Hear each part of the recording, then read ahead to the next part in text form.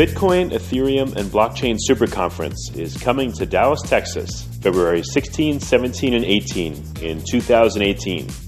If you know of a better way to get the latest insider knowledge about crypto, to hear directly from the top minds in this field, to interact personally with 800 fellow crypto lovers, hodlers, investors, miners, traders, developers, and founders, then I'd like to hear about it. If you don't, then you don't want to miss out. Register today for the Bitcoin, Ethereum, and Blockchain Super Conference. Go to bitcoinsuperconference.com and register today as a super early bird to get the lowest rates on tickets and hotel rooms.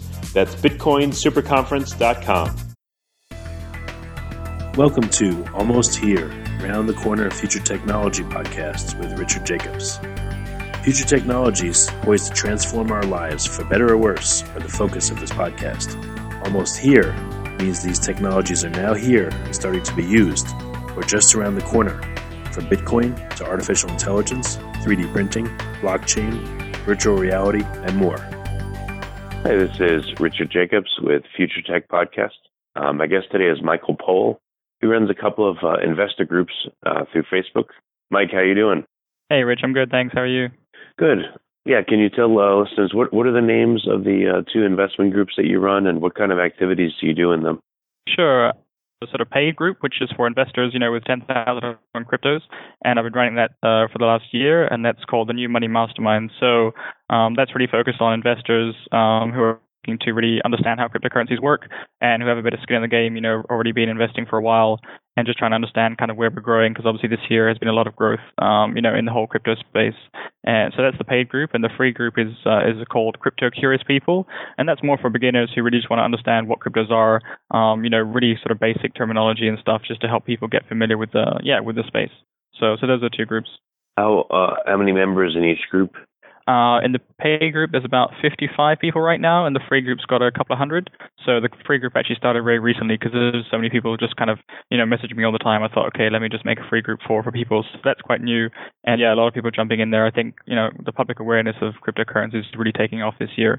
So, it doesn't require any marketing. It's just, word of mouth gets around. And we're focusing on mostly ICOs now. So I think that's also a very popular buzzword. People don't really understand how to evaluate that space.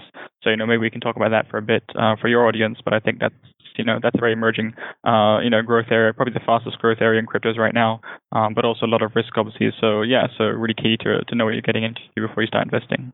What are some of the top questions people have in the in the free group? Are you surprised at how much people know or how little people know? What kind of things do you have to cover? Yeah, the free group's really mixed.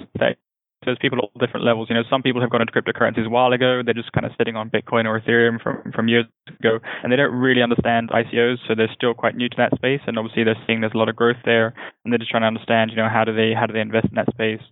Because if you look at the space, it's so new, it's so immature. There's a lot of ICOs coming out, maybe dozens every week now, and obviously maybe 80-90% of them I would say are scams, or at least not really going to be around in a couple of years. So I think people are obviously reluctant whenever you don't understand something, you perceive it as risky, and that's kind of how cryptocurrencies was for a while. When everyone thought it wasn't going to be around for ages, and then obviously as we start to understand it better, we realize where the long-term growth is and the upside is. But now even people who have been in Bitcoin and Ethereum for years, they see ICOs as risky just because they don't understand it. So I think even though people have experience in the space, it's still very new to ICOs. And obviously we've got security tokens and the whole asset tokenization wave, I think, which is coming next. So that's going to be even bigger than the app token growth we've seen on Ethereum this year. And so just really trying to understand those trends. But people are all different levels. All right, so let's talk a little bit about the about ICOs. You said there's several waves. There's an app token wave and a new software token wave. What's the difference in these different tokens and their attributes? Can you go into that? Yeah, absolutely. So initial coin offering is what ICOs are, and I guess you could kind of compare it to IPOs. When companies want to raise capital, they go to Wall Street, they issue shares. The ICO is a little bit different because they don't actually give you ownership of the company. So that's kind of the difference. I think a lot of people don't understand that, and therefore they don't really understand what are you getting with an app token. So that's kind of the growth we've had. That's why Ethereum has grown in price so much, because all these ICOs are basically happening on the Ethereum blockchain. So for you to invest in these ICOs, you actually need Ethereum. So that creates a lot of demand for Ethereum, obviously, and that's what drives the price up. But Ethereum is actually quite volatile, because when these companies receive their funds, they obviously cash out their Ethereum for US dollars to actually fund their operations. So you have a lot of supply then dumped on the market, and that's why we see a lot of volatility in Ethereum. So that's one thing people need to understand how that works. But in terms of app tokens, that's really where the growth is this year. If you look at assets, like Veritasium or Populous, more recently like 0x, and then some new ones coming up next week like Kyber. There's really a lot of hype in the space. If you can pick the good ones, I think you can really outperform the general market. For coins that already had a lot of growth. So that's what we try to help people do, is understand this is how you can structure your portfolio to get some exposure to ICOs, and obviously do that in a way where you're not risking too much of your capital, but side. So that's the sort of app token or ICO wave we're seeing right now. And after that, I think the security token wave, which I mentioned, is basically going to be more like a traditional share, where you actually own, you have ownership. It's like a financial instrument, like a share, and that's obviously going to be huge, because that institutional money is going to come into the space. There's platforms, trying to beat the Ethereum for stocks or for equities and assets like that. And that's going to be really exciting moving forward. So that's kind of the big trend, I see for the next sort of 6-12 months. Whoever cracks that space is going to do really, really well. Oh, so you think that ICOs are going to switch to security tokens, and they're actually going to be partial ownership in a company? Yeah, I mean, right now there's a big gray area, with the SEC in America trying to classify some ICOs as securities because of the way they're structured. So typically, if you are or you're returning a yield or dividend to your investors, your token holders, that is kind of considered a security token. So there's a bit of a gray area now, and a lot of white papers and companies doing ICOs are actually excluding American investors because they're worried, about the legal implications. And I don't think app tokens are going away. I think they serve a very useful purpose. But right now, we don't really have a security token model, and that's where the app token model has kind of hit its limit of what it can do. We really need someone to come in and actually, open up the space to make it more mature, and actually that security token wave where it's direct ownership of a financial instrument in the company and not just an app token. So the app token is kind of like the utility value of the system. So it's meant to be used by people actually using that software or that utility. It's not meant to be an investment vehicle or a speculation vehicle, but that's pretty much what's happened. Because there's so much growth in the space, people are trying to, see ahead. It's very similar to, the internet in the 1990s when all these new companies were coming out. No one really understood where it was going to go, but there was a lot of speculation. Obviously, a lot of, new emerging layers and value. So definitely worth, looking into. But there's obviously going to be a correction at some point, and we're actually seeing, correction all the time in the market. But specifically with app tokens, I think it's a very immature market. So high risk, high return. And obviously tokens will come, and that will be a whole other wave because there's trillions and trillions of dollars in capital assets that can be basically put onto the blockchain once we have a better model. So so app tokens kind of have their limit in that sense. What's stopping security tokens from happening? Is there just no regulatory framework? Yeah, that's pretty much it. I mean, if you look at what the SEC has issued, the app token wave has kind of, I guess, got ahead of them. They haven't really understood it well enough, and governments are always playing catch up. So now they kind of see how ICOs are being used as funds, and in their mind that's kind of a security. So there's lots of laws and rules and regulations around how you can market securities to retail investors. Typically, you can actually only issue these kind of shares, if you like, to accredited investors.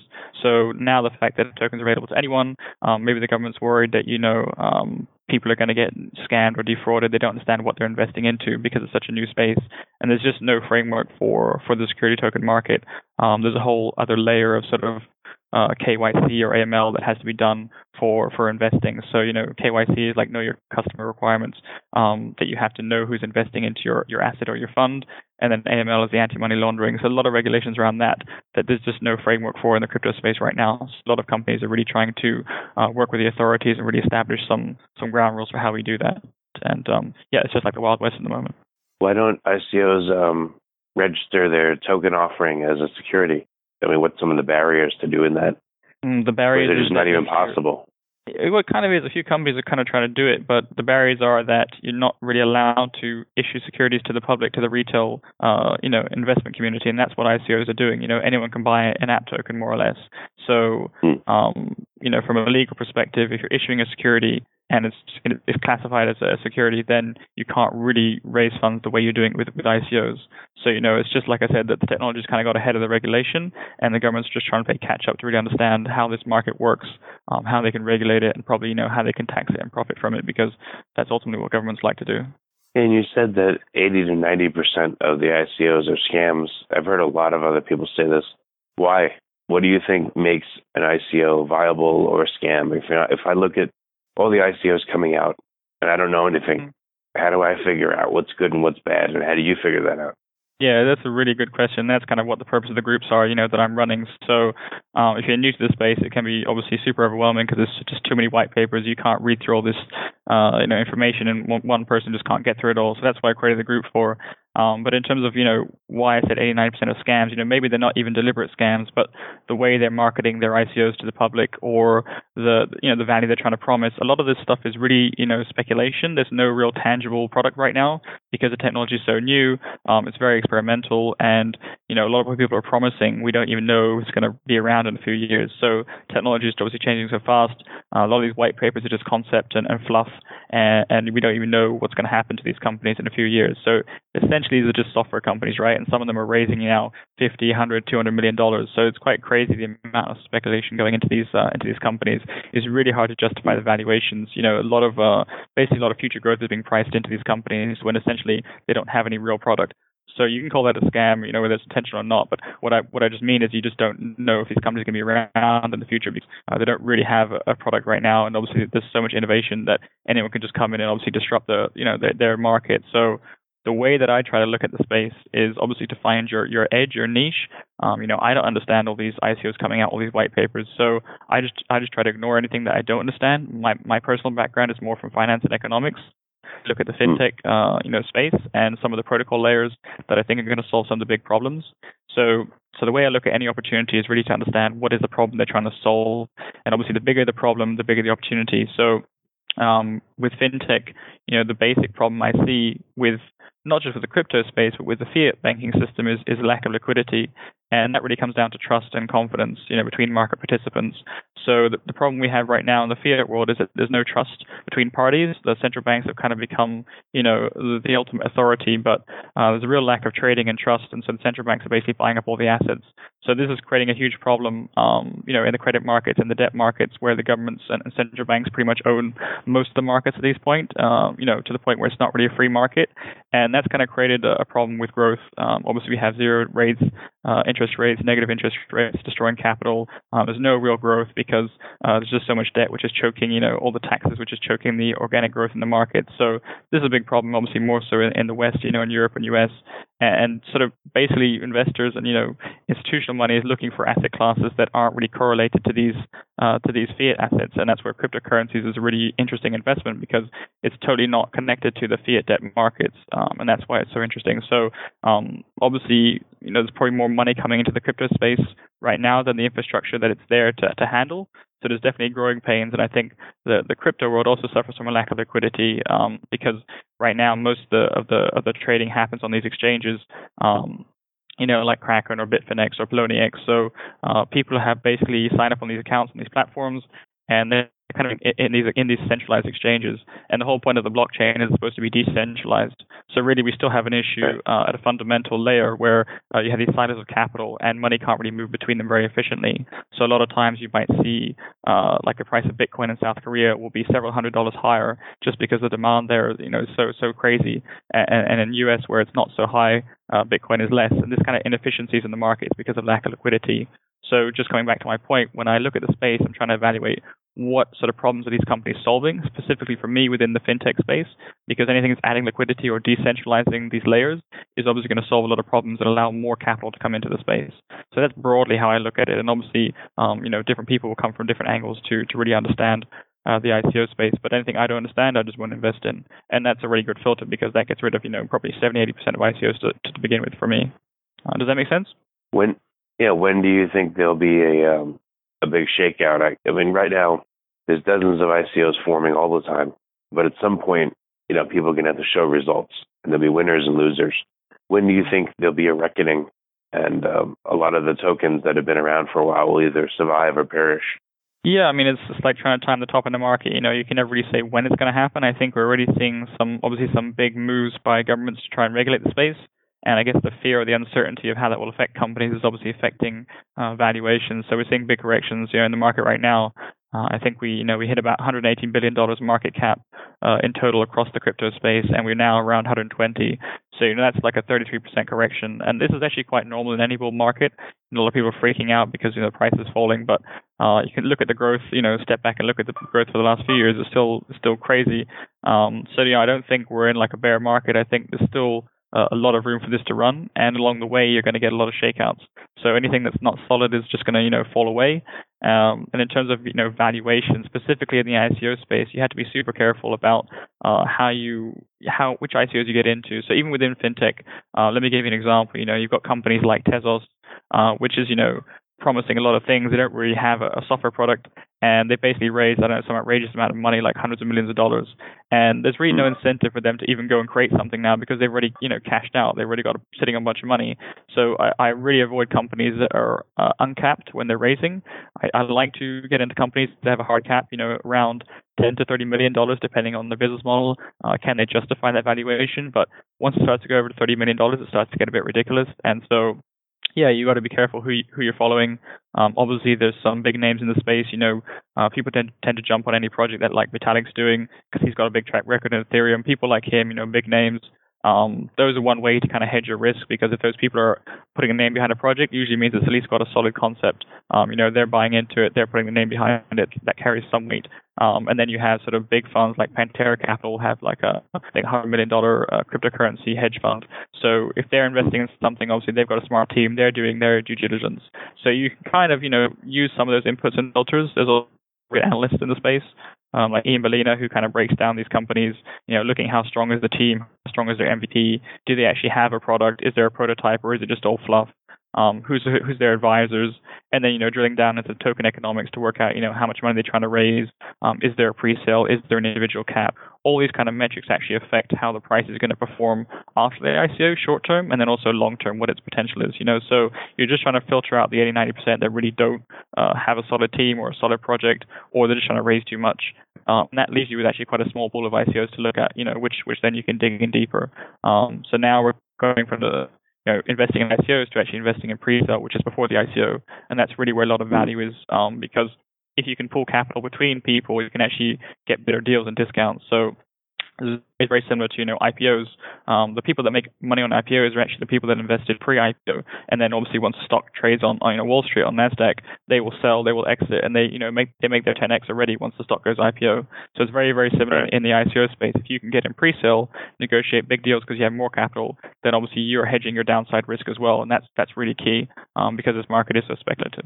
What do you think the role of Bitcoin is right now, and what will the role be over the next couple of years? That's a really good question as well, and I think the role has kind of shifted. People always say, "Oh, Bitcoin's slow. You can't use it for transactions. You can't pay for coffee with it," and they're really kind of missing the point of what Bitcoin's function is. There's lots of other payment currencies now that are much faster for microtransactions. You can look at Omisco and Dash and some of these projects, and they're obviously much faster. I think where Bitcoin's role lies is kind of like the reserve currency for the crypto space. So, if you look at this from a macro economic perspective, it's very, very similar to how the US dollar functions in the fiat world. You have the US dollar, which is the global reserve currency, and then on top of that, you have all these derivatives, like bonds, like currencies, all these things actually ride on top of the dollar. So in the same way, Bitcoin has kind of given birth to a whole new layer of cryptocurrencies, but it still is the gateway into crypto. So if you want to invest in these ICOs or these tokens, you need to either buy Bitcoin or Ethereum, and these are kind of the gateway currencies now. So in a way, Ethereum came from Bitcoin because, again, it was an ICO. So Bitcoin still has a huge, huge role. It's probably the most trusted, most secure network within the crypto space. So in that sense, it has the most trust, and which means it will essentially be the reserve currency. So you'll see, the trend is that as the market tends to grow, that the Bitcoin dominance falls because more and more growth is being leveraged on top of Bitcoin. Bitcoin is kind of like the base money in that pyramid, in the crypto world. And obviously when the market corrects, more money tends to rush back into Bitcoin. So Bitcoin tends to outperform the market and you'll see Bitcoin dominance rise. And this is a trend, we've seen play out this year over and over. So it's really interesting to understand that at a high level. And obviously Bitcoin's going to be around for ages. Personally, I don't invest in Bitcoin myself. It has such big growth already, and I think the growth is in the other layers now. So once you really get deeper into the space, you'll start to understand where the other opportunities lie, and you may decide that maybe Bitcoin doesn't have the same upside. If you are, a speculator or an investor in this space anyways, which is a high risk return area, why would you hold money in Bitcoin, which is kind of playing it very safe? Unless you have, all your net wealth in cryptos, in which case you might want to hold some Bitcoin, just like you would hold a cash position, in a trading account. Yeah, that's what I was going to ask you. What would be a blue chip portfolio in the crypto world, in your estimation? What would be the conservative holdings? What would be the ones you think are really going to be good long term and solid? Yeah. I think typically anything in the top 10, 20s is considered at this point kind of blue chip. I mean, that's not guaranteeing it's going to be around in a year or two because this whole space is so speculative. But typically those ones have been around for a while longer. They have more trust. Obviously, there's more premium built into them too. So it's just like if you're investing in mining companies and you have this sort of majors like Rio Tinto or BHP, those are sort of more trusted blue chip mining stocks, and they'll do well, but they won't do as well as junior stocks in a bull market. So you have junior mining companies, and those are obviously higher risk return, but in a bull market, the junior companies will always outperform. So you really need to understand, are we in a bear market? Are we in a bull market? And kind of position yourself accordingly. And obviously, if you don't understand the space, you might want to err towards the side of caution, lower risk, blue chip stocks like Bitcoin, like Ethereum. But, even Ethereum is super volatile. I've got people that bought in, around 300-400 and they're freaking out when, Ethereum goes down to 250. So this is not like any other asset class you've probably invested in before. And you really need to understand what you're investing in so you don't get shaken out. I think that's the biggest risk. If you're just chasing the market on the way up and you're not really a professional investor, you'll easily get scared when the market turns around on you. And we're seeing that happen right now. So yeah, I've seen that happen many, many times. It's true. So what's your guess on where we're headed in the next 6 months or a year? I mean, we probably can't go much further than that, but exactly. It sounds like you have a background in finance. You see these gyrations. It's normal to you. You see us in a bull market ongoing. Where do you see us going? Yeah, I think, people say Bitcoin's in a bubble, crypto's in a bubble. And again, you've got to take a step back and look at the macro picture. You've got maybe right now crypto market cap is around $120 billion. And you look at, the other asset classes in the fiat, world, like property, which is, global property has $200 trillion in assets. Global stocks have 50 trillion. Global bond markets, government debt is like 100 trillion. So you have almost $350 trillion worth of fiat assets, basically denominated in the US dollar. And that is what I would call a bubble. So, a fraction, 150 or $120 billion is just a fraction of that. And if any of that money starts to move into the blockchain in a serious way, you're not really going to see any real slowdown. Obviously, it's very, very normal to see big corrections, especially in a new market that's uncertain. And I think, as governments are trying to catch up, we'll see introduce uncertainty because, they'll make these statements, these kind of extreme statements like we're going to ban ICOs, we're going to ban exchanges. And obviously, people that are coming in, there's new money, they'll freak out, they'll sell off. And so it's very normal to see big corrections in a new market like this. That's kind of moving up exponentially. But I think if you're waiting for these corrections and you're understanding what you're investing in, you can wait till the market comes down 40, 50, 60% in some cases, then that's a really good time to buy for the long term. So, I say to people, don't chase the highs, don't rush in, and obviously don't put all your capital at risk. You don't really need to invest all your savings when there's an exponential market. You can put a small amount of capital in, and obviously once you have some skin in the game, that's what I say to my group, is once you're actually investing, you pay a lot more attention and focus. If it's just theory and just reading articles but you're not invested, you never really get deep into the space. So that's what I recommend, just take $100 or $200, just something so you have some skin in the game, and that will really speed up the learning process. And that's what I'm doing in my group. So yeah, it's a good idea. Very good. So the last couple items, let's talk about your groups. How do listeners find out about your free group? And then once they're in the free one, can they jump to the paid one, or can they go straight to the paid one? What's involved? Yeah, so, I'll send you the links. You can put them in the show notes. But, yeah, there's a link for the paid group and the free group. The paid group, the really right criteria is that, you have at least $10,000 to invest in cryptos, and that's not all your life savings. So so that you're not going to freak out and you can actually invest with confidence. And, it's really meant for people that are already investors and are preferably have some experience with trading cryptocurrencies. So if you're not sure, you can always shoot me a message on Facebook. And for people that are not at that level, obviously the free group is there for people to really get them up to speed.